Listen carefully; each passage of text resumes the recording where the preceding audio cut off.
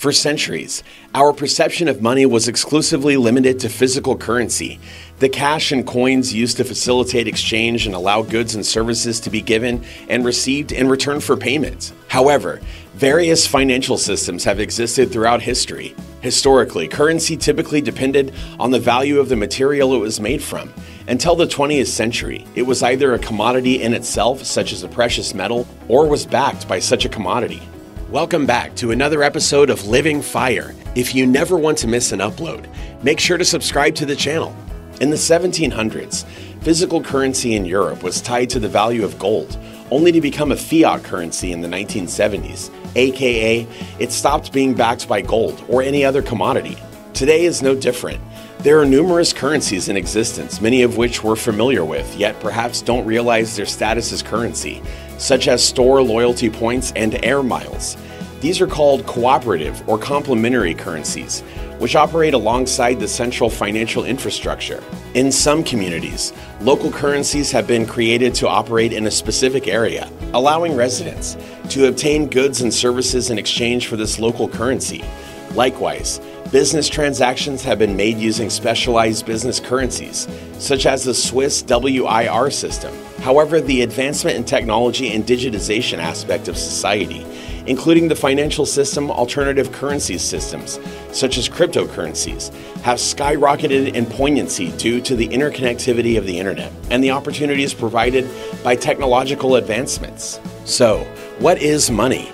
An economist defines money as an agreement to use something standardized as a medium of exchange within a community.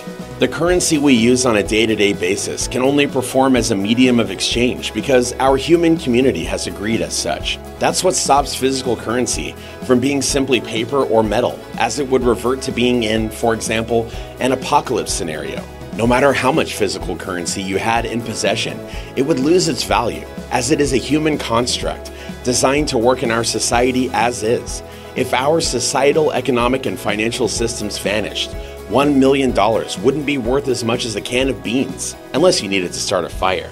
A further explanation of the concept of money can be derived from Schumpeter, Austrian finance minister and political economist, who described money as a claim ticket to goods or commodities, rather than being a commodity itself. When we look at money in this way, our limited views of what money is and can be expands. How digital advances are redesigning the concept of money. Since the dawn of the internet, and more recently still, the development of mobile and app payment technologies such as mobile banking and apps such as Apple Pay, our narrow view of what money is was widened. An event that mainly shattered society's illusion about the stability of the current financial infrastructure was the 2008-9 financial crisis. It's no coincidence that following this crisis, Bitcoin was established. Because unlike physical currency distributed by banks, Bitcoin and other cryptocurrencies are decentralized currencies that facilitate transactions online using blockchain technology. Transactions are recorded via the adding of blocks to a distributed ledger. These blocks are validated by various nodes in the ledger system, recording the history of transactions across the entire system so they cannot be changed once the transaction has been recorded. Bitcoin and similar cryptocurrencies, such as Ether, have faced criticism for not being actual money and is considered by many to be a speculative investment destined to crash in value since it is a form of fiat money, not backed by any particular commodity, though so is the physical currency we use day to day. Despite this, in September 2021, it was adopted by El Salvador as legal tender. This means it can be used to legally settle debts and can be used to acquire goods and services. One of the key roles of what we consider traditional money. It was also briefly accepted by Tesla before the decision was revoked due to blockchain technology's massive carbon footprint. Considering that the defining feature of money is that a community agrees to be a means of exchange, El Salvador's legislation must define Bitcoin as a form of money, at least in that country. More than decentralized currencies such as Bitcoin, distributed ledger technology has the potential to support centralized currencies, meaning it would be regulated by a central authority, such as currency distributed by banks. Indeed, due to the quickly developing financial technologies, even mainstream banks are looking at creating their own digital money, known as central bank digital currencies, or CBDCs.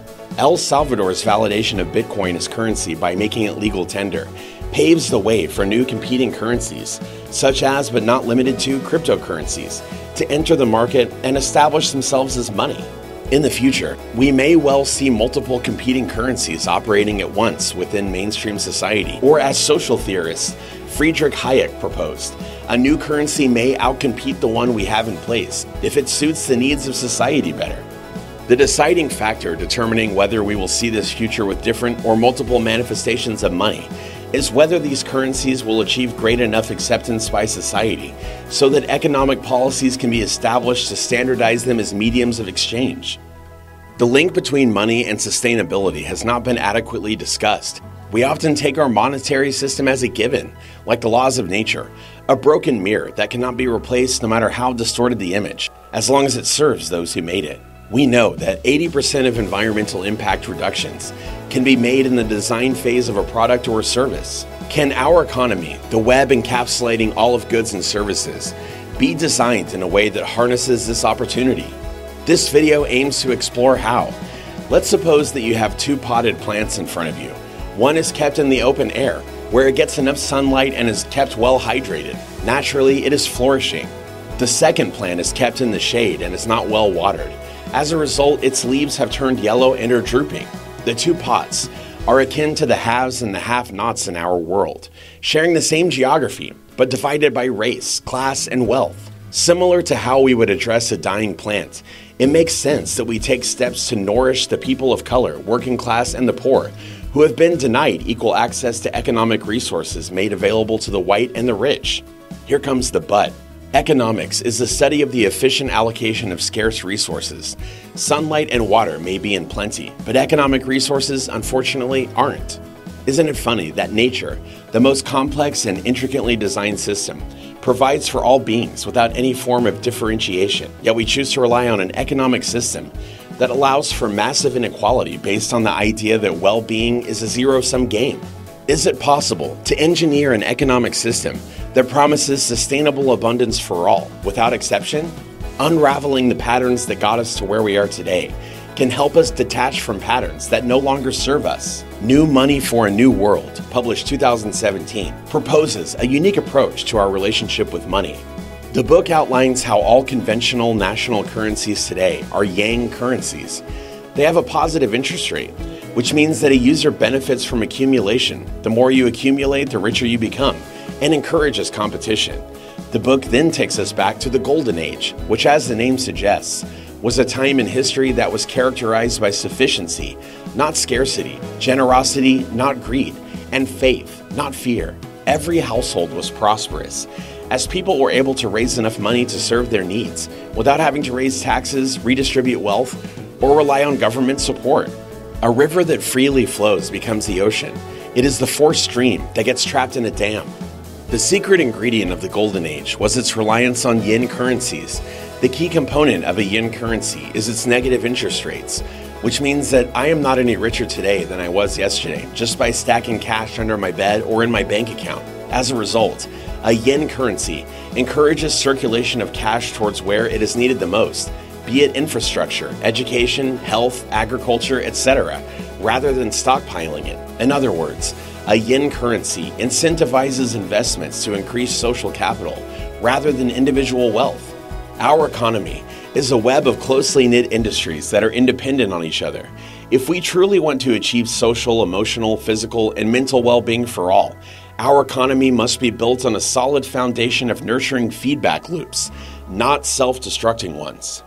The potential for increased social capital, connections with neighbors, as a result of positive feedback loops, is depicted by the participatory cities research-based benefits to social capital, the multiplier effect diagram. Based on the idea of building social capital, the organization Slow Money channels investments capital into community development projects where it is needed most. By making 0% loans to farmers and small food enterprises, they are saying no to oil and yes to soil, thereby building towards a restorative economy. Their model shows that positive, mutually reinforcing change can lead to positive outcomes for well-being. This feedback loop of creating physical natural capital, financial and social capital, could be achieved at a global scale by an economy that is based on both yin and yang currencies. Such an economic system would allow every person, every being, to get their fair share of sunshine and rain. And with that, we've reached the end of this episode, all about rethinking the concept of money. If you enjoyed this one and found it helpful, remember to leave a like on the video and to subscribe to Living Fire for even more amazing videos just like this one. Thank you for watching, and we'll see you in the next one.